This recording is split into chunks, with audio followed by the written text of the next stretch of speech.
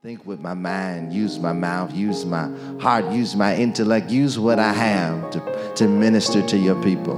Lord, your people need a word, and so, Lord, give them a word. Lord, speak to their current situation. Speak to their future situation. Speak to their past situation. Divinely interject all of the things that they need to close out the year strong. It's in Jesus' name we pray. Amen.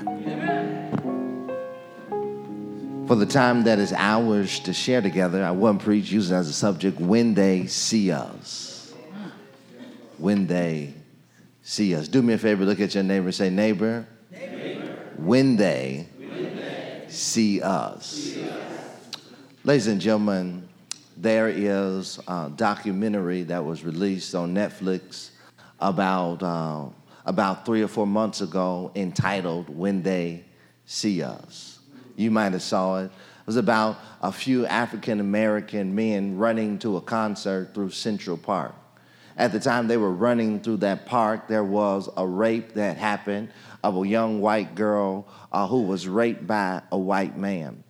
The district attorney saw or understood that there were 5 black men running and walking around this park, and she automatically began to question all of the people that were there. What's ironic about this is that these young teenage boys had never had a sexual encounter before.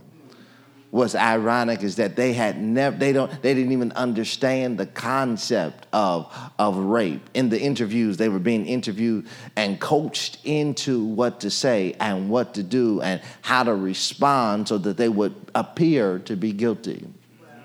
The reason why that is because they were looked at because of how they were seen. They were young African-American boys rolling through Central Park, and the district attorney wanted to win a case for her next level in government, and she found somebody to pin this case on. She found these young black brothers who were smart and ready for the world to pin this case on, and they found themselves in jail.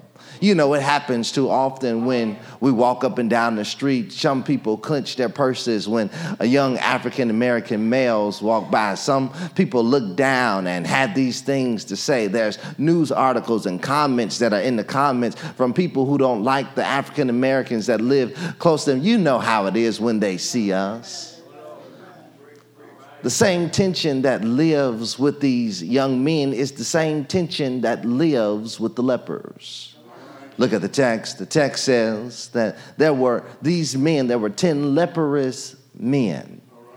Leprosy is a skin condition. Leprosy is where broils and sores come up on the body. Leprosy is contagious to people who come in contact with others that have leprosy. And so when people in that day were seen with leprosy, people walked by them. They didn't have anything to say to them because they wanted to keep their distance, because they did not want to be infected by their skin disease. And so this is the same tension that lies in the text. And the text says there were 10 leprous men as they were headed from Jerusalem to Samaria, or Jerusalem to Jericho.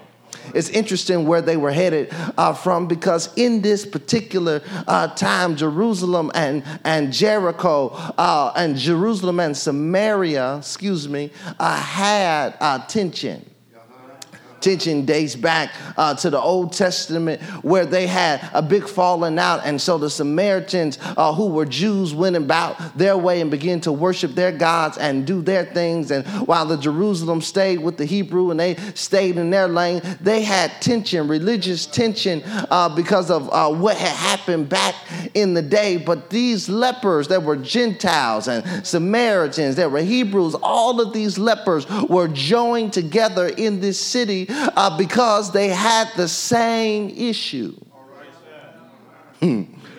That oftentimes it's okay to be together when you have the same issue, because I don't have to worry about the color of your skin or the content of your character, because we have the same issue. We got to look at the text a little deeper. These Samaritan men, these lepers, had leprosy. They were their skin was messed up. They were oozing out. They had holes in their skin. They had all of this stuff going on with them. And as they were dealing with their skin condition, the text says that Jesus eased on by. They cried out in the choir, "Son of David, have mercy on me." Somebody took the high part. Somebody took the low part. Somebody took the mid part. "Son of David, have mercy on me." You got to hear it. They were loud. "Son of David, you got to have mercy on me. Son of David, I stand in need of something. Son of David, have mercy on me." All 10 of them are crying out because they have the same issue. They have the same skin condition. They have the same problem. And so they said, "We need Jesus to stop by here and touch us." Maybe they heard what happened to blind Bartimaeus when he said, "Son of David, have mercy on me." Blind Bartimaeus got his sight. "Son of David, have mercy on me." Maybe they heard about what happened to the woman with the issue of blood, so they yelled out, "Son of David, have mercy on me," on us. Notice that they did not say, "Have mercy on me." Because they realized that there were other people that had the issue that they had. And so this was a collective shout. "Son of David, you got to have mercy on us because we stand in need of you." Look at the text there. They're here. And Jesus says this to them. It blew my mind. He says, "Go show yourself to the priest." All right. Go show yourselves to the priest. And as they went, they were cleansed of their leprosy. Now, this was the divine declaration because in order for you to go show yourself to the priest means that you had to have a clean bill of health. I'm not sure when Jesus did it. Maybe he did it at the "Go show yourself to the priest." Maybe he did it at the "Go to show yourself to the." I'm not sure where he did, but somehow between the "Go" and the priest, he healed them of the skin condition that they were dealing with. He healed them of the emotional trauma that they experienced. He healed them of all the pain that they had. And I don't know who I'm preaching to today, but I dare you to go show yourself to the priest. That whatever you stand in need of, Jesus can handle your problem. He can handle your issue. He can handle your dilemma. He can handle your cancer. He can handle diabetes. Go show yourself to the priest. Says, all right. And so they got up from where they were and went to show themselves to the priest. Now, I thought you would have got it by now, but I got to go back and give it to you again. When Jesus told them to go show themselves to the priest, he healed them of years of emotional trauma. He healed them of years of psychological damage. This wasn't the first time that a person dressed in priestly garments walked past them. Sometime the Levitical priests walked past and they said, "Son of David, have mercy on me." Walk past them. "Son of David, have mercy on me." Skip by them. So they were used to being looked over. God, they were used to being looked at and looked over and played and dealt with. But this guy, this Jesus, was different. He healed them before they even got to the priest. That's a word for somebody, that before you ever get to the doctor, Jesus will heal you before you get there. Says, all right, go show yourself to the priest. So they go show themselves to the priest. They head there, but one of them comes back. He looks at his hand as he's walking to the priest, and he sees those skin boils falling off. He looks at his arms and he sees healing taking place. He said, I don't know what happened, but somehow or another, I already got healed before I went to the priest. So I just came back to tell you thank you. I just came back to tell you thank you for healing me. I came back to tell you thank you for delivering me. Jesus started looking at me and said, yeah, you do look a little different. But what's interesting is that the man, that Jesus healed him from a distance, but he came up closer to see Jesus. That his posture and his position changed. That Jesus healed him at a distance, but now he's up close.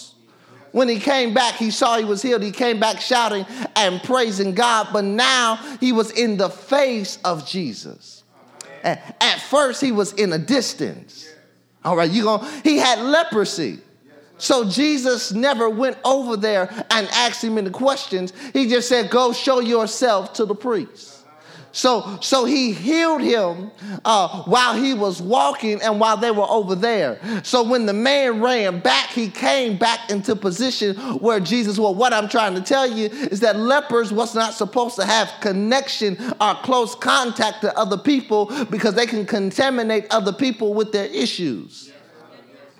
But when he came back, his posture and his position was changed because Jesus had already healed him before he ever had to show himself to the priest. So he came back and gave God glory, praise, and honor because he understood that Jesus had healed him and he didn't even have to show himself to the priest in the first place because Jesus is the priest, prophet, and king. Right. That's all right.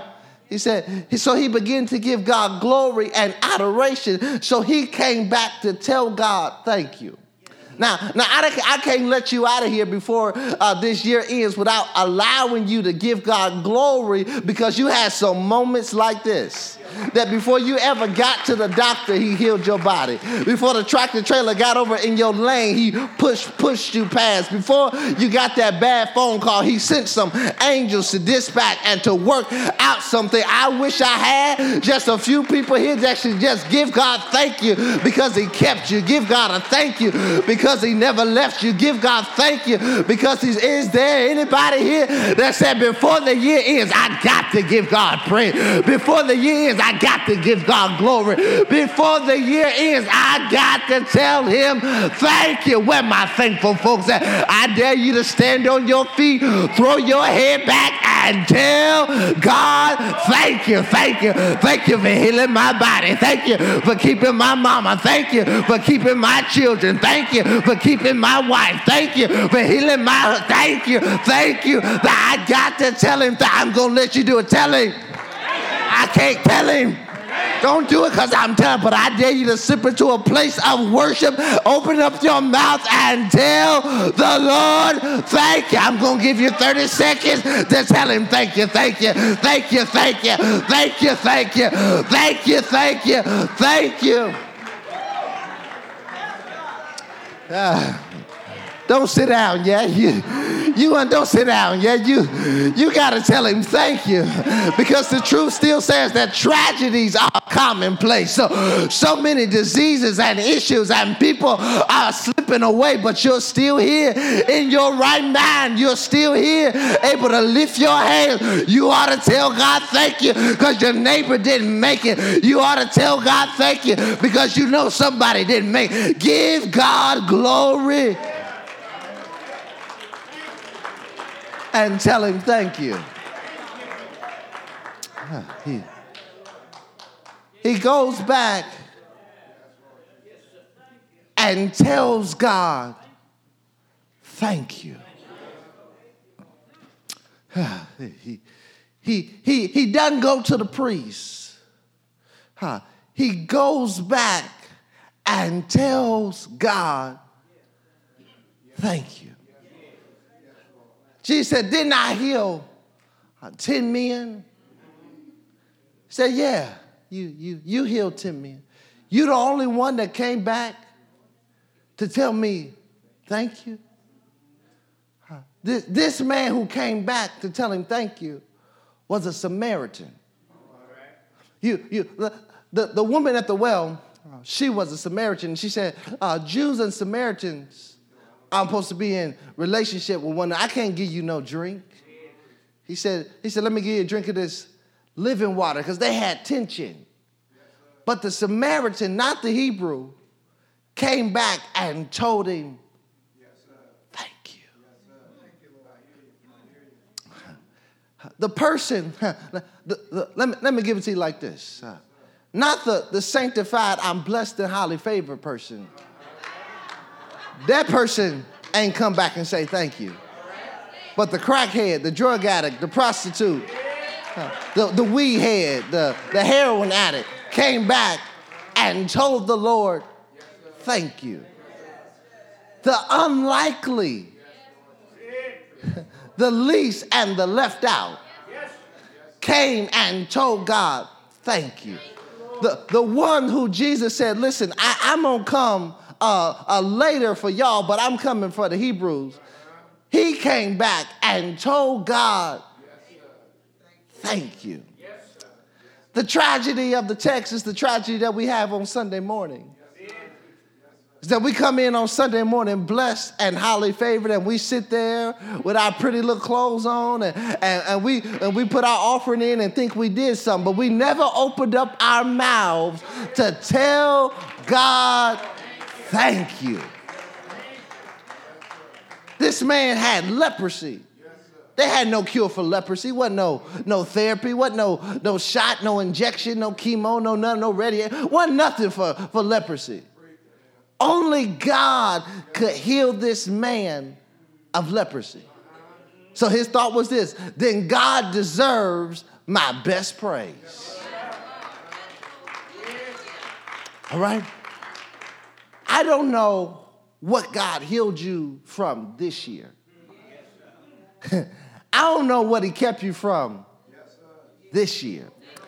Matter of fact, I don't know what he kept you from last year or the year before that. But there's some stuff that God's done for you that you ain't told him thank you for yet. Some of y'all ain't even telling him thank you for waking me up this morning. So before we enter into the new year, before you cross over into a new year, we still got 3 days. That's still up in the air if you're going to make it or not. That's still up in the air. That's still up in the air. That's still up in the air. But you ought to tell God thank you today. Because tomorrow you might not make it. But tell him thank you for how he's kept you over these last 51 weeks of the year. He could have took you out, but he didn't. He could have took somebody that you loved out, but he didn't. Maybe he took somebody out that you did love. Maybe he took a loved one away from. Can I tell you something? You still owe him a thank you.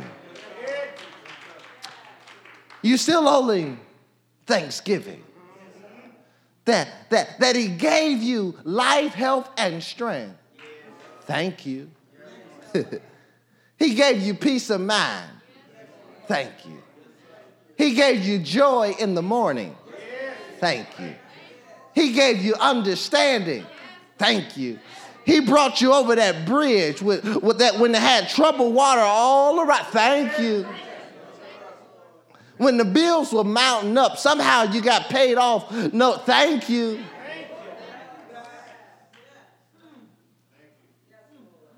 I don't want you to be like little kids. You know, when somebody gives you something, what are you supposed to say? Thank you. Right? That's what you're supposed to say. Right? But I want you to say it out of relationship. Here you go. Here go you. Lord, I thank you. I want you to have meaning about it. I want your thank you to be connected to worship. Because when you start thanking him and thanking him and sooner or later you will slip into worship. And you'll just start thanking him not for what he's done, but for who he is. See, that's how you know when you mature as a Christian. Because you get past all the stuff. And you thank him for being sovereign. You thank him for being omnipotent. You thank him for being omniscient. You thank him for being gracious and merciful. You start thanking him for his attributes and his character. Your thank you shifts from materialistic things to character things about God. So I'm going to give you 10 more seconds.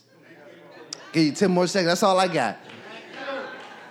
To shift your thank you and to thank God for who he is. Not that he's been good. That's cool. But for who he is. He's loving. Thank you. He's merciful. Thank you. He's kind. Thank you. He's omniscient. Thank you. Which means he shows up in places and bumps into himself on the way out. Thank you. Thank you. Come on. Thank you. Let's enter into that place. Thank you. Thank you, Lord, for who you are. Thank you, Lord, for being mighty. Thank you, Lord, for being strong. Thank you, Lord, for being holy. Thank you, Lord, for who you are. Thank you, Lord, for who you are. Thank you, Lord, for who you are. You're the King of Kings. You're the Lord of Lords. You're the great. You're Jehovah Jireh. Thank you. You're Jehovah Jireh. You're Jehovah Shalom. Thank you. Thank you, Lord. Thank you, Lord. Come on, tell him, thank you. Thank you, Lord, for who you are. Thank you. Thank you. Because the more you begin to think, the more you should start to thank. And you can look back and see how Jehovah Jireh provided for you. You can look back and see how he's been your Prince of Peace. You can look back and see how he's been your joy. That your thinking and your thanking should be simultaneously connected. It shouldn't take nobody to push you into thanking. You should be willing participants to thank God. Are there any thankful folk here today? Come on, clap those hands. And tell the Lord, thank you. Maybe you're here today. It's the last Sunday of the year. You've been coming all year long. You've been coming to church, but you have not joined Christ. See, that's the difference, you know. People are so eager to join church that they never join Christ. See, when you join Christ, you get into a relationship. When you join church, you get into organization. So you say, oh, I'm a member of this church. But you're not a member of the church. That's the difference. That the reality is you can be a member of New Mission and still go to hell because you haven't accepted Jesus Christ as your personal Savior. So I want you to close out the year. I don't want you to close out the year not saved. Right? So you can come join Christ. Maybe you joined Christ already. Maybe you got that squared away. And you want to join this church. They got a great pastor, great deacons, great ministerial staff, great music. It's the church to be. If I had my own church, I'd probably be here too. Matter of fact, I got dual membership here. Y'all know that. Right? I got dual membership. So I do go here for real. And so maybe you want to be a part of us. You come on. You can do that too. Right? Stand to your feet.